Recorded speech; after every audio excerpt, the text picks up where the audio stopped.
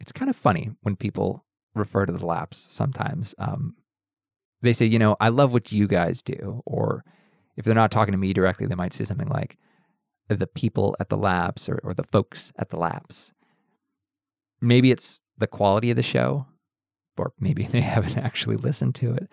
But there are no you guys or you folks or you people. Now, The Laps is recorded, scripted, produced, and edited by just one person, and that person is me. Which is why when I say, like, hey, if you have a buck or two, it actually makes the biggest difference ever, as far as donating to a show goes, because this isn't NPR or Radiotopia. If you donate to it, it's not being split 24 ways. It's just going to one person. And by extension, that is the show in its entirety. So maybe you don't donate to podcasts. Maybe you don't donate to anything that's free, because why should you? It's free. But I'm going to ask you anyway. Consider a small monthly donation. Less than the cost of bus fare. A buck, $2, $3, however much it costs you to take the bus. I don't know where you live. It's $2.75 here, by the way. Patreon.com/thelaps. That's all it takes to keep this show going.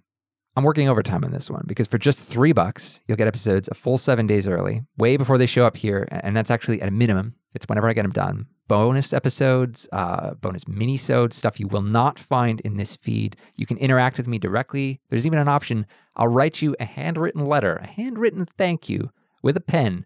I don't use pens. I don't have good penmanship, but I will write you a letter and put a stamp on it and mail it to your house just to thank you for donating.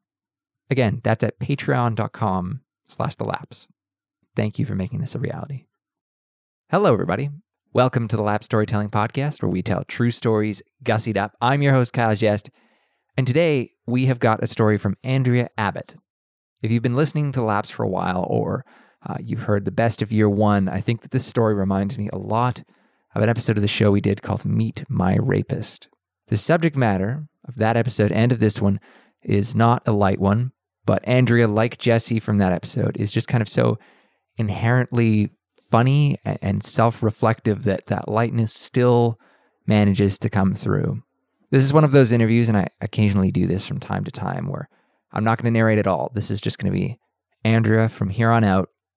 For all the mothers and fathers who are absolutely nothing like the two you're about to hear, I'm calling this one With Their Boots On. See with your ears, this is The Laps.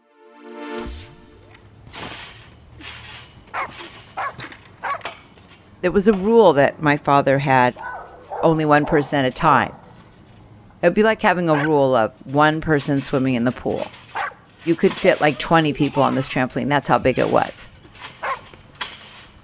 My brother and I were jumping on the trampoline together.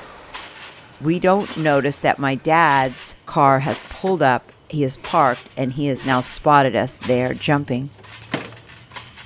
He starts taking these large rocks that we had for decorative value, pelting us with the rocks and making us continue to jump. We had to keep jumping so that we would learn that jumping with two people on the trampoline is dangerous.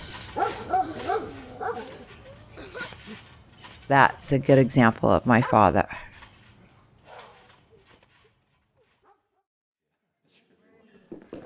I feared him quite a lot. I used to hang out in the closet. There was a foyer when you come in, and then there was a hallway off to the right, and there was a closet where people put coats and luggage. I would be a gypsy that could read your fortunes if you came into the closet and pushed the coats behind, and there I was, and I would tell. So that was like a fun pastime, but it was also a way to like just don't be seen and you won't get hurt.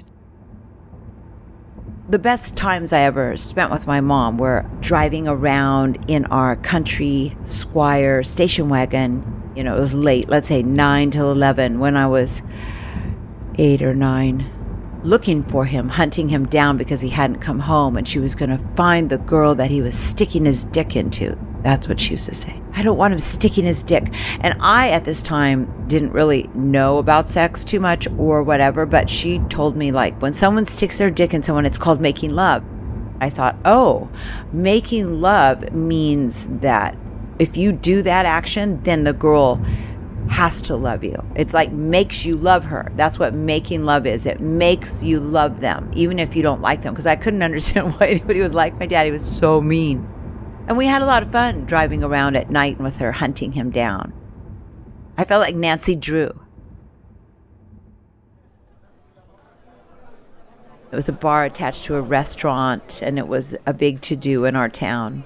My dad's sitting at the bar with this younger Spanish girl who's wearing jeans and has her name engraved in the leather on her belt. My mom was very Anne Margaret, always well-dressed and hair perfectly in place and pointy boobs and like very sex kitten-like. There's Dad at the bar, and we've found them, you know. We've hit the jackpot. All we do is walk past quickly and go to the women's restroom. She was not into making a scene at all. At another lady's house, it was summer, and my mom said I could wait outside. I'm sitting out in the backyard and dangling my feet in the pool.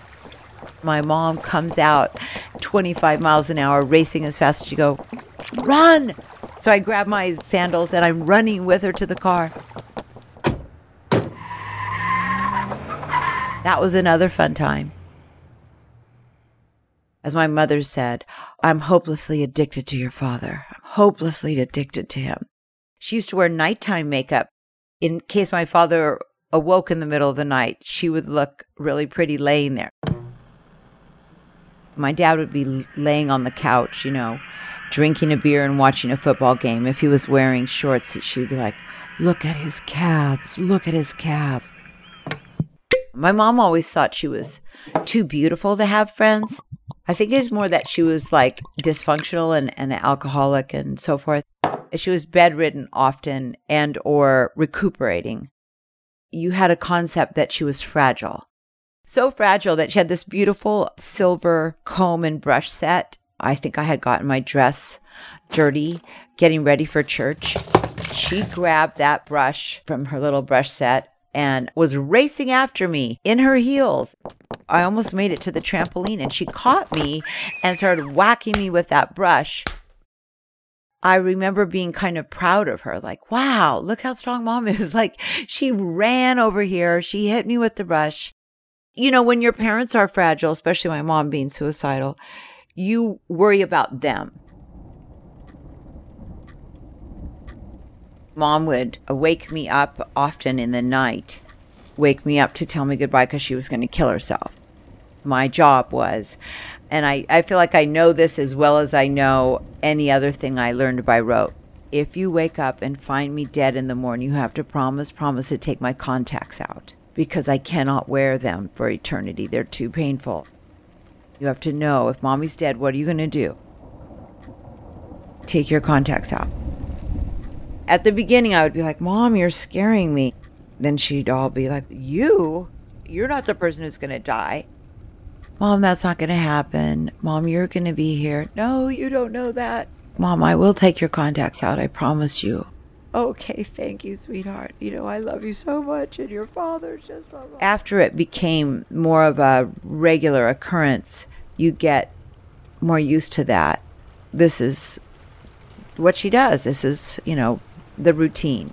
Some parents, you know, put their kids to bed at night, and some parents wake them up in the middle of the night and tell them they're killing themselves.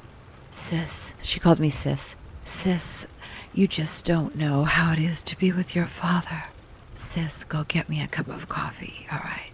Make it the way Mommy likes it."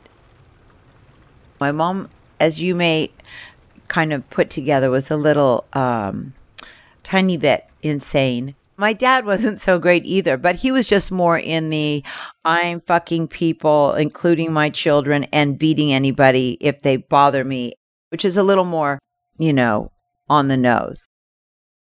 I didn't tell my mother, and I never told her until she walked in on it, because my mother was very suicidal. She wouldn't handle this, and I didn't want to burden her with any more than she already had. The dominant motto of our house was, "You tell no one." No one knows. No one knows what happens. People don't need to know our business. Don't tell anyone what's going on. Your father hit me, don't tell anyone. You had sex with your father, don't tell anyone. Your father made your brother eat maggots out of the dog bowl, don't tell anyone. So we didn't tell anyone, including our grandparents. We just weren't supposed to talk about it. Once my mom found out that my father was having sex with me, I was asked to leave the house. She sent me to live with the housekeepers.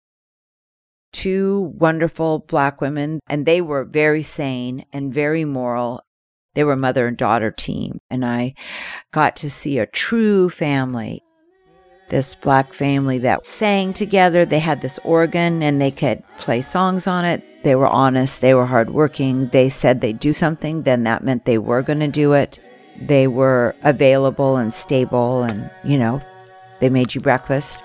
They didn't have all these rigid rules that we had, and I felt very, very safe there. That was fantastic. My mom had to threaten me that I was going to be a lesbian if I didn't go back. Honey, you have to talk to your father. You're going to be a lesbian. Do you want to be a lesbian? The way my mom used it, it seemed like you would be a soldier girl or something. Like you're going to be this girl that's like a girl that's like a boy. And a boy to me was my father. And I didn't want to be anything like that. Like a mean, sadistic girl is kind of the thought I had of what a lesbian was. Get in the car. You're going to be do you want to be a lesbian? Now get in the car.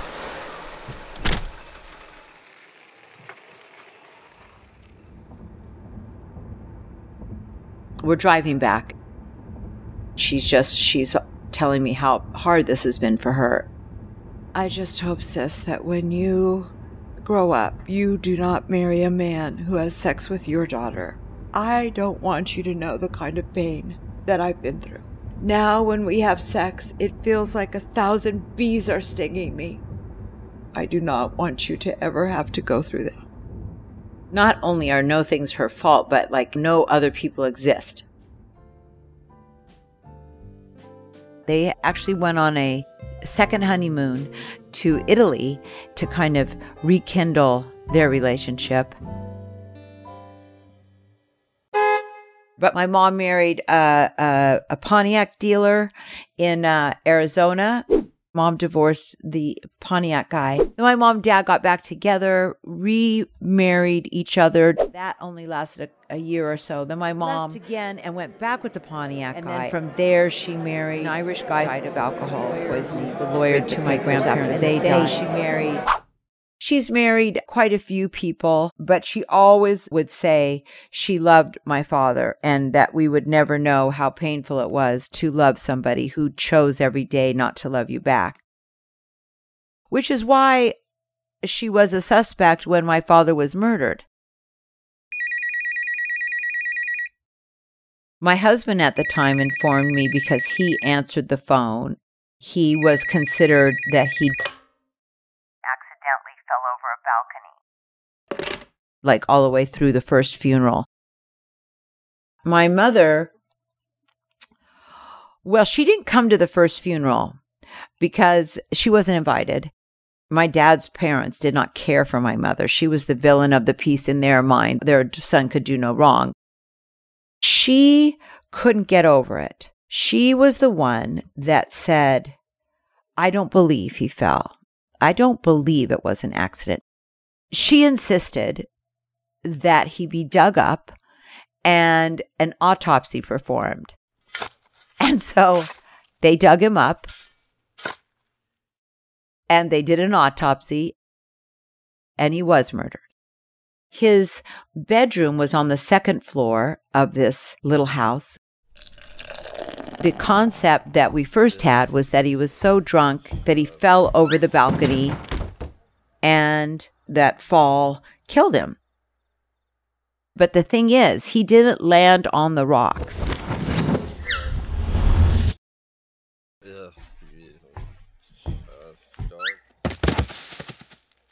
He landed in a tree before he hit the rocks. When they looked at all the pictures they had taken, the blow that was to the back of his head did not come from hitting any of those branches.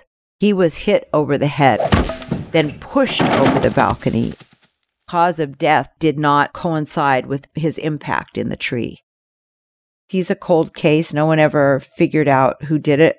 He was married to a girl that was younger than me at this time. She was arrested for a while, but then they let her go. She said she slept through it. Because the wife was a suspect, my mom was kind of a hero because she's the one that insisted that it was murder. We had a second funeral, and so she was invited to that one. And that was actually a nicer funeral, one of the best. I remember I had gone out to lunch with him one time when he was a little bit sober, and I went to visit him. Lunch is pretty good because you wake up at 11, you have one beer, now you're going to eat something.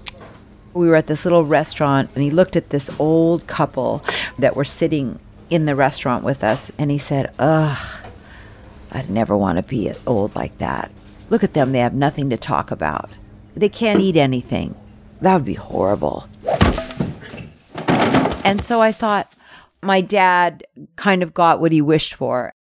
You know, he used to smoke his Camel cigarettes or his Marlboro cigarettes, like very Clint Eastwood in his way that he smoked and the way that the smoke got in his eyes, and it looked like it was really painful. Clint Eastwood, Scarface, all those guys, they don't die of cancer laying in their bed and family around them. They get taken out, and that's like the way to go, you know, Yeah, then I was taken out by I don't know who, but better than I fell over a balcony. I didn't cry when my father died. I thought, oh, okay, you know, all right, good, okay, good. There was just a sense of calm that pervaded our family when each parent died. She planned her funeral for years. She didn't have very big weddings anymore because, you know, people aren't going to, as she says, you know, the sixth wedding is traditionally small. The next big function that she had coming up was her funeral. She knew exactly what she was going to wear, exactly what I was to wear, yellow, that matched the yellow dress that she was wearing in the large portrait of her that was going to be on the altar next to her casket. Everyone who knew her at all knew you better wear yellow. Have you written my eulogy? Honey, have you written it? Because I know when I die you're just going to be too upset. And I really want to make sure that it's, good. And Mom, I'm not writing your eulogy. You're not dying. You're not sick. I see. You're just too busy to care about my funeral. And okay, I understand. She even wanted to send a camera crew to my house to videotape me doing the eulogy because she wanted, in the can. My mom was always very suicidal. She did not die from suicide. She died the old-fashioned way, cirrhosis of the liver from drinking, a bottle of vodka every day with lots of prescription medication. She decided through the years that she would write the eulogy, and then I would read it. It's a huge yellow legal pad with illegible writing. You cannot read one word, just falling off the page and scratches. And so I had to wing the eulogy. When I was looking out, delivering the impromptu eulogy, wearing the yellow dress that matched the yellow dress that's in the huge portrait. It's like what rich people do. And so as I'm delivering this impromptu eulogy, I'm looking out amongst the crowds. No other people in yellow besides she and I and my sister. Yet there was about 30 to 40 men donning yellow ties. And I just thought, wow, she got around. That was what drew my attention as I was trying to give her a send-off. Oh, the relief. The Wicked Witch is dead. The Wicked Witch is dead. That is how it felt in our family. Like, oh my God, we're free. We didn't have that much relief when my dad died because my mom was still there. And it was a 1-2 punch them together. My mom was much more manipulative. My dad, did all the, hitting and molesting and raping. But my mom was the psychological head screwer, kind of was always telling you bad things about your father, bad things about your brother. She wanted you to not love anybody else but her. And so we were all had our own relationship with her, and we did not have a relationship with the others. We were sad, a little bit, but mostly like, oh, come over to your house. We all of a sudden we could talk. Oh my God, did mom do this? Oh my God, did dad do that? Yes. Oh, you had to, there's something about having a memory verified by another that makes it more real. It was so nice to have, how they say army buddies have a foxhole mentality. You could see an army buddy 30 years later, and then it's instantaneous. There's my army buddy, I love that guy. That's how my family, my brothers and sisters are. We lived in this war. We made it out, most of us, not all, but most of us made it out intact. We were all loving people, shockingly. Dig my grave next to you. I know you received the letters I sent.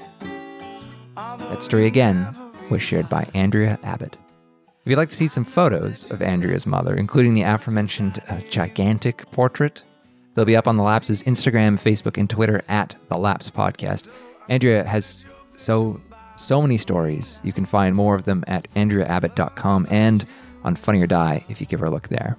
Actually, in fact, even this interview, there was more story than I could possibly fit into this episode. So you will find a mini-sode on Patreon covering sort of the repercussions of Andrea's early family years. I'll give you a glimpse. She had a drug dealer who went by the name Bad News, which I think is probably the greatest drug dealer name I've ever heard in my life. That's up at patreon.com/thelapse. Thanks to this month's executive level patrons, David McCaw, Jill Galvez, Richard Gwartz, 802 Studios, Anthony Cantu, Jennifer Cherney, Matthew Gibson, Cindy Crines, and Rob Holcomb. They and you, if you can spare a couple bucks a month, you're the ones who keep this running. If you have a story to tell, chances are you do. Some of our best stories come from people who never in a million years would have called themselves a storyteller. I'm at stories@thelapse.org. Promise you're in good hands. My name is Kyle Jest, and this was The Lapse. Thank you so much for listening.